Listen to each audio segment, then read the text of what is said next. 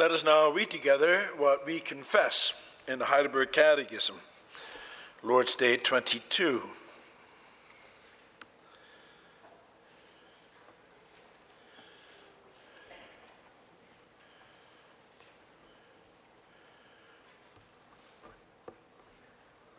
There we have a summary of God's word as follows.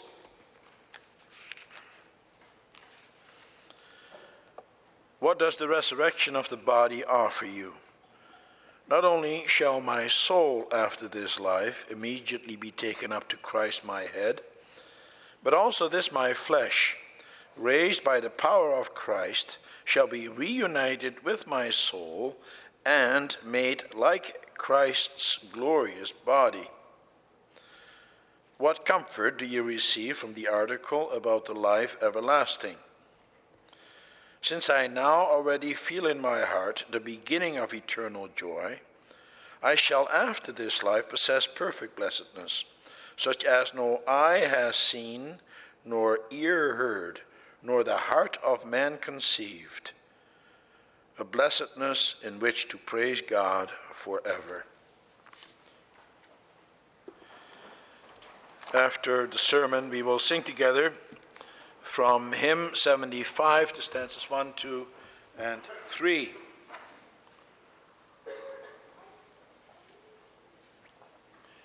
Beloved congregation of our Lord and Savior, Jesus Christ, brothers and sisters, this afternoon we have come to Lord's Day 22, which deals with a topic that is dear to our hearts.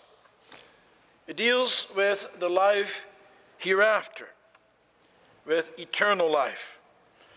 It is a popular topic with us, and so we discuss it frequently.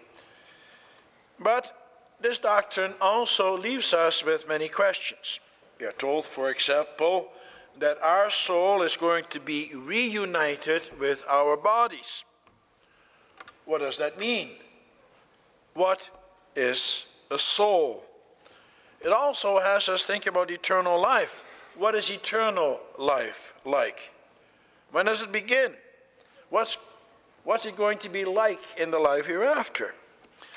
Well, that's what I'll preach to you about this afternoon. It's about our body and soul and the life hereafter. That's also the theme. And in considering this, we will examine, first of all, the unity of body and soul. Secondly, the reunification of body and soul. And then finally, eternal life. Answer 57 uses the words body and soul. It says that when we die, our soul will be taken up to heaven and our body will go to the grave. At the day of judgment, they will be reunited. Only this time, body and soul will be without sin or the effect of sin. That's the answer that is given, and that seems like a straightforward and simple answer. And indeed, the Catechism also gives us a true reflection of what the Bible teaches. But that still leaves us with questions. God created man to be an inquisitive creature.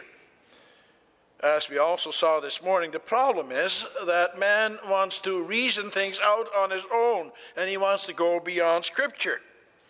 Man wants to base his ideas not on what God reveals, but on what he experiences and observes.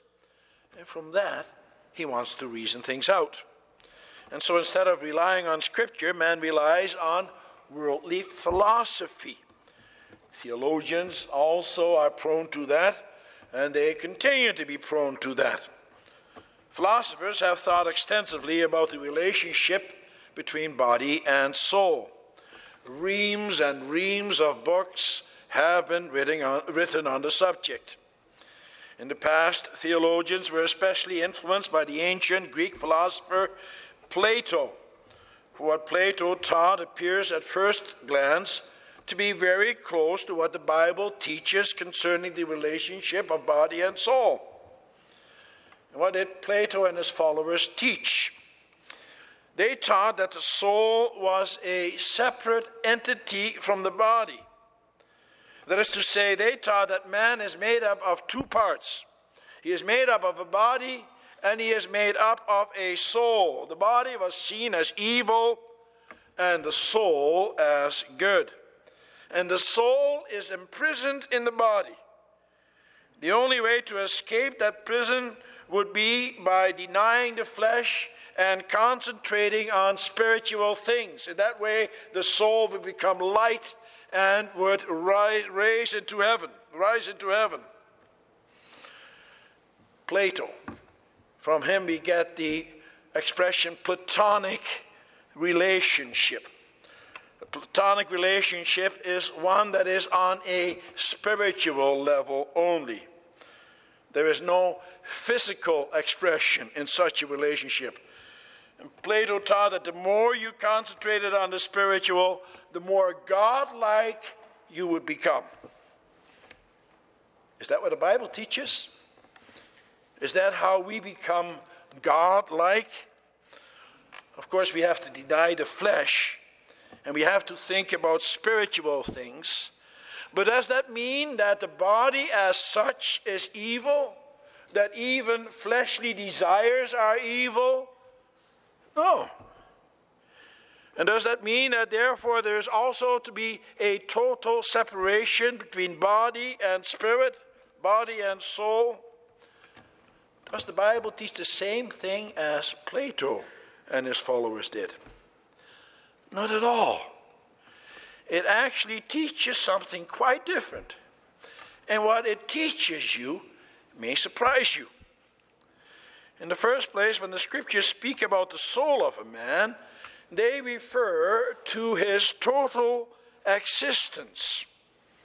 For when the Bible speaks about the soul of a person, it refers to the whole man or the whole woman. We read, for example, in Genesis 2, verse 7, that when God created man, he breathed into his nostrils the breath of life, and the man became a living being. Actually, in the original, it says that he became a living soul. As soon as God gave Adam that breath, he became a living soul. His soul was not something that was apart from his body. No, all of Adam became a living soul. The word nephesh is used throughout. And that is why the scriptures can also say, as they do in Genesis 46, verse 27, that all the members of Jacob's family which went to Egypt consisted of 70 souls. Oh, sure, the NIV speaks here about the members of the family. But here again, in the original language, the reference is here to 70 souls that left for Egypt. The Bible also speaks about the soul that eats. And it speaks about the soul that sins. And even the soul that dies.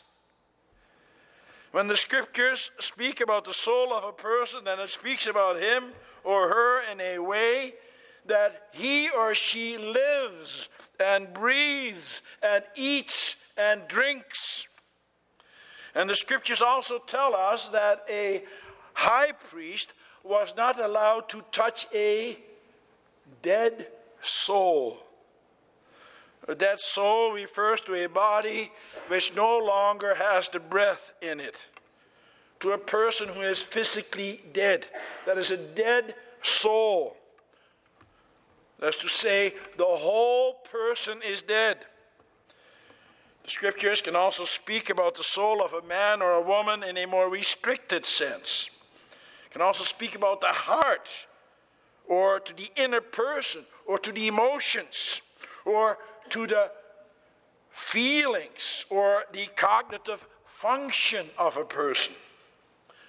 The Lord says in Deuteronomy 11, verse 18, "Fix these words of mine in your hearts and minds, tie them as symbols on your heads, and bind them on your foreheads." Other translations refer to the heart and soul, making the soul parallel with the heart. For that's also what it says in the Hebrew language. And so here again it speaks about the soul that is within a person. As it says in Psalm 103, verse 1, praise the Lord, O my soul, all my inmost being, praise his holy name. In this way of speaking, the soul also refers to the emotions and to the understandings that reside within a person and within his mind. That is why the Lord Jesus can also say in Matthew 26, verse 38, my soul is overwhelmed with sorrow to the point of death. And so when the scriptures speak about our soul, they speak about something that is actually perishable. The soul refers to our total being. In that sense, each one of us is a living being. That is, each one of us is a soul. But each one of us is therefore also a sinful soul. For that reason, our very souls must die. For our emotions, our feelings, our understanding, and everything about us, our total being is corrupted by sin. And therefore, all of us has to die. For there has to be total renewal. And that is only possible through death. For that reason, Paul says in 1 Corinthians 15, verse 36, how foolish, what you sow does not come to life unless it dies. He refers to the death of a man. Total renewal can only take place if you die first. Man's body, man's total existence, that is, his very soul, must die. For both the soul, indicating our inner being, and the body, indicating our outer being, have nothing of any value to them. Man in his totality is utterly corrupt, whereas man is totally evil, God is totally good. And good and evil cannot exist together. And that's something that the Old Testament believer already had to understand. The Israelites had to know about their own sinfulness, and at the same time about God's holiness. For that reason, in the Old Testament, numerous regulations were put into place to prevent the priest from sacrificing before the presence of the Lord in a casual way. If, for example, a priest was unclean in any way, he was not allowed to serve before the Lord. And there were many ways in which he would be considered unclean. For example, if he had any bodily discharge, or if he had just touched a dead body. There are also many regulations about the sacrifices themselves. The sacrificial animals were not allowed to have any perceivable blemishes or bruises or other imperfections. For, says the Lord, I am a holy God. In other words, I am perfect. I am pure. Moses himself understood about the holiness of God before he was even given these regulations. When the Lord appeared to Moses in the burning bush, Moses hid his face. He was afraid to look at God. He was afraid because otherwise he might die. He understood that God was holy and that he was too unholy, too sinful to be in his presence. Because of the regulations that God put into place and the way that he dealt with his people, the people were keenly aware of the ways that God could not be approached by sinful man. They knew, for example, that if they touched the ark, which represented the presence of the Lord, that if they would touch that ark, that they would die. And also that happened once in their history. Numerous times, actually. The Lord God shows in many ways that he is a holy God and that he may not be approached by sinful man. And so, if you want to dwell with God, if you hope to be in the presence of His holiness, then you need to be totally renewed, body and soul. There has to be a total renewal of every aspect of our existence, including our soul. And so we need to die. When we die, our bodies, you might even say our souls, are put into the ground. All of us dies. Paul compares our bodies to a seed. For like a seed, our body, our dead soul, will be put into the ground. It is dead, but it will come up as something totally new.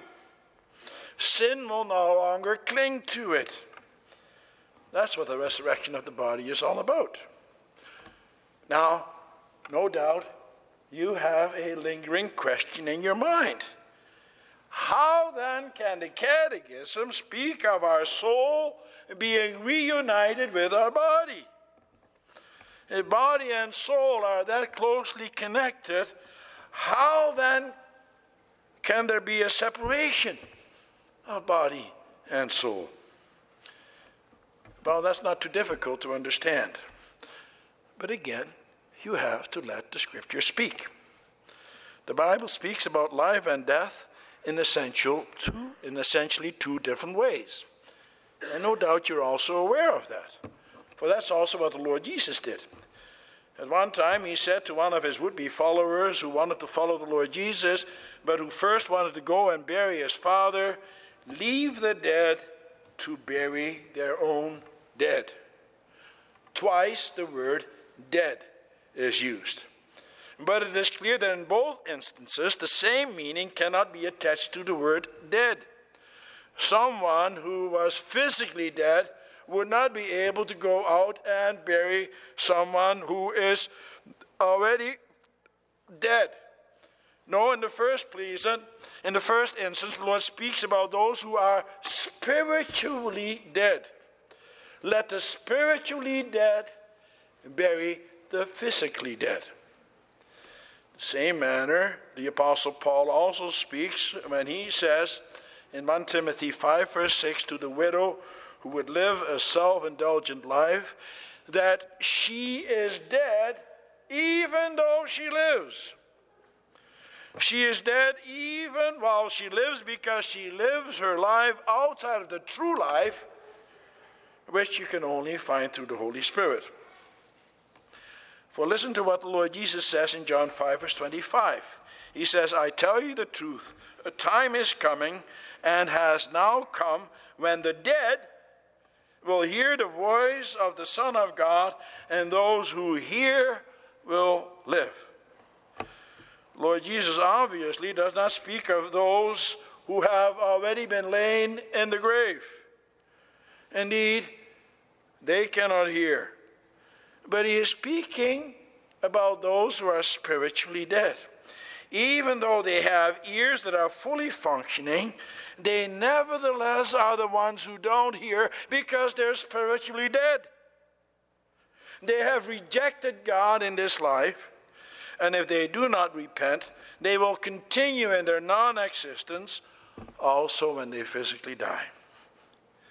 Sometimes the Scriptures even speak about this as the second death.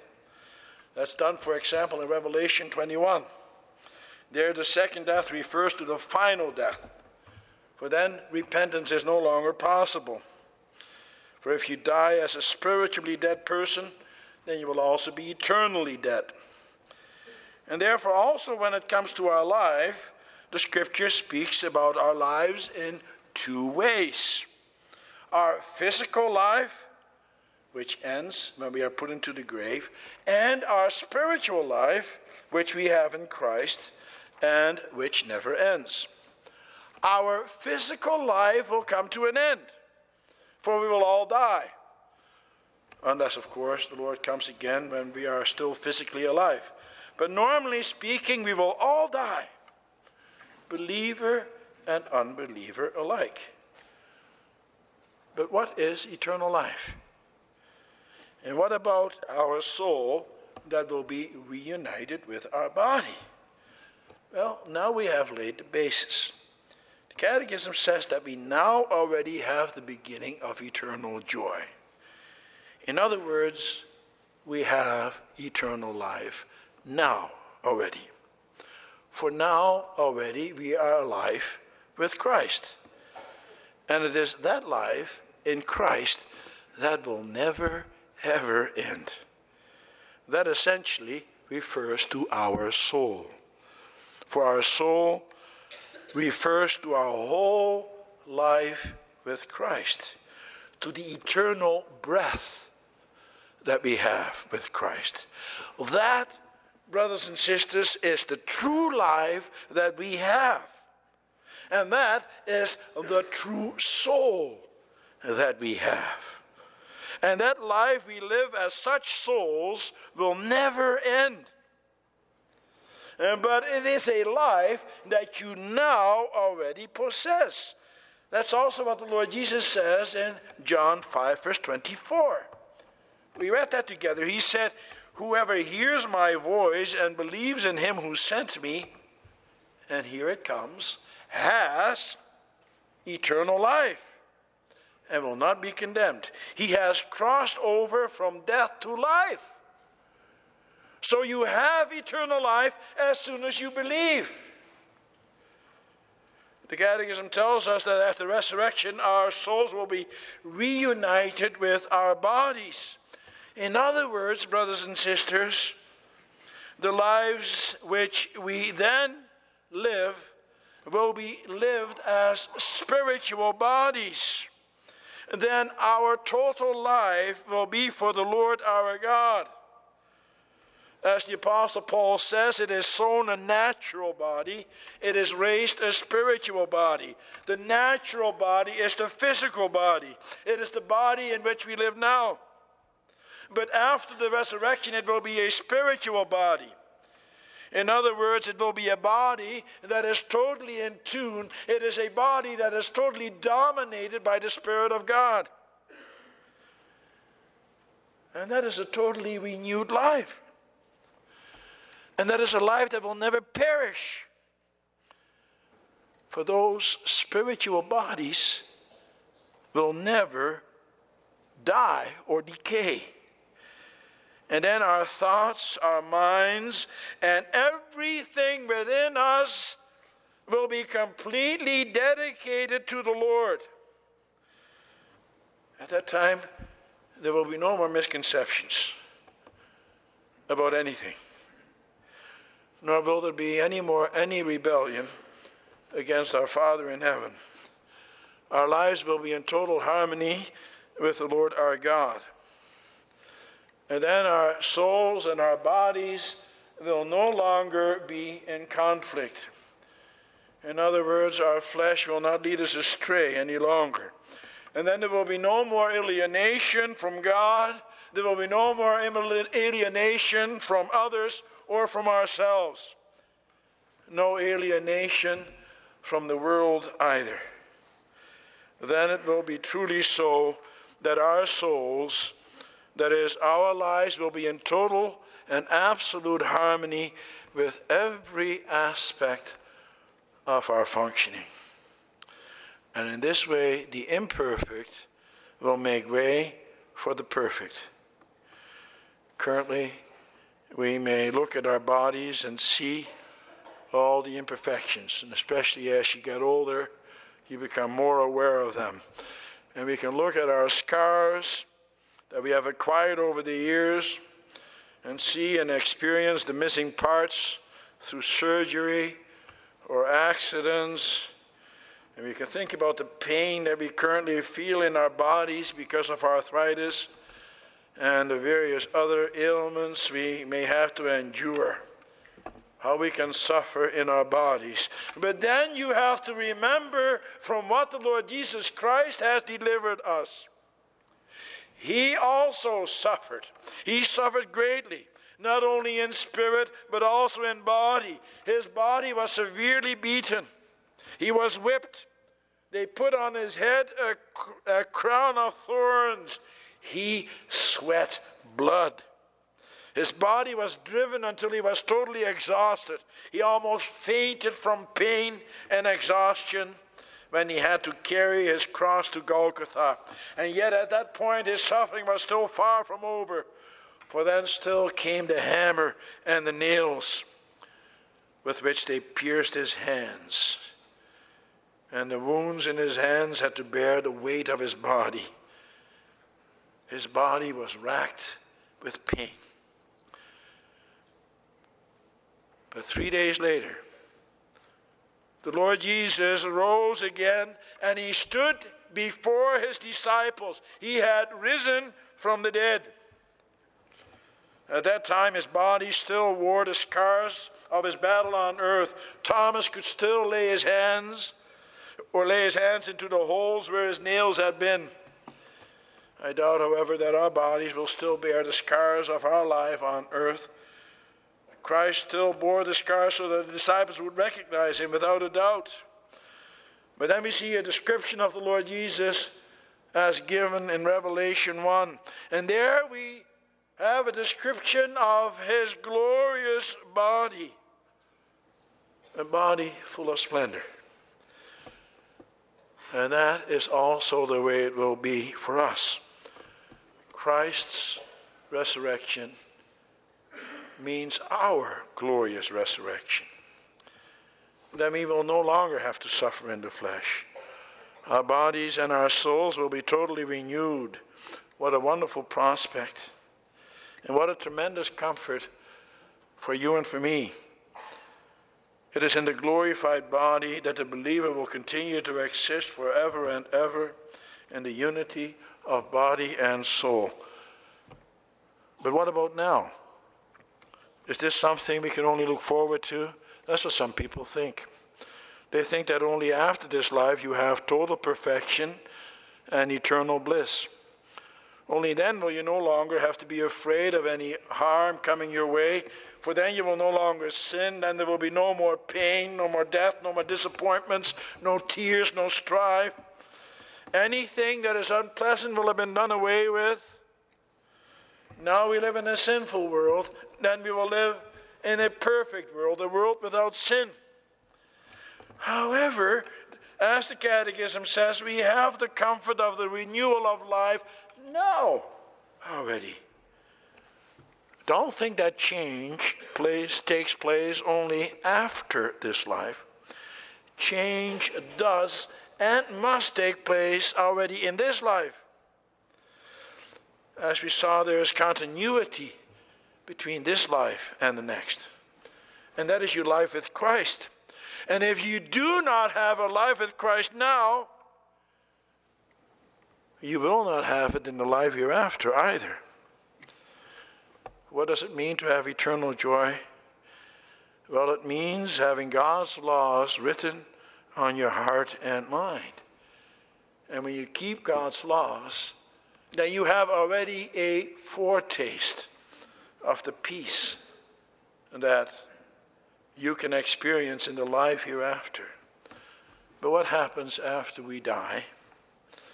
What about the state of our existence between our physical death and the actual resurrection on the last day? Well, also in this respect, we again must speak only the words of the Scriptures. We do not know exactly how we will continue until that final day of judgment, when the Lord will come again to raise our bodies from the grave. But we do know that the eternal life, which has begun in this life, will never be interrupted, not for a moment, not for a split second. We may be sure that as soon as we draw our last breath here on this earth, that as soon as we close our eyes for the last time, that then our eyes will be opened up at the other end of the grave, and that then we will see our Lord and Savior Jesus Christ in his heavenly glory. For then sin will have been done away with. Then we may dwell with him. Then there are no longer any barriers. And that's what the Lord Jesus also promised to the murderer on the cross. He said to him, today you will be with me in paradise. The Lord left him no doubt. And he leaves you and me no doubt either. We too may have that great comfort, brothers and sisters. We may enjoy the great comfort and joy of the knowledge of eternal life. We have something great to look forward to, don't we? In the words of the Catechism, I shall after this life possess perfect blessedness, such as no eye has seen, nor ear heard, nor the heart of man conceived, a blessedness in which to praise God forever. Nobody in this life knows exactly what a great and wonderful thing awaits us, and what our loved ones who have died in the Lord are experiencing right now. Now we only have a small beginning of that knowledge, but then we will know in full. And what a great day that will be, brothers and sisters, and what a wonderful thing to look forward to. All of us may celebrate today the wonderful news of the gospel. And that's why we're sitting here in our best clothes. We're celebrating, and we're looking forward to renewed life. We may experience it now, but we may experience it in fullness in the life hereafter. What a wonderful God we have. Amen.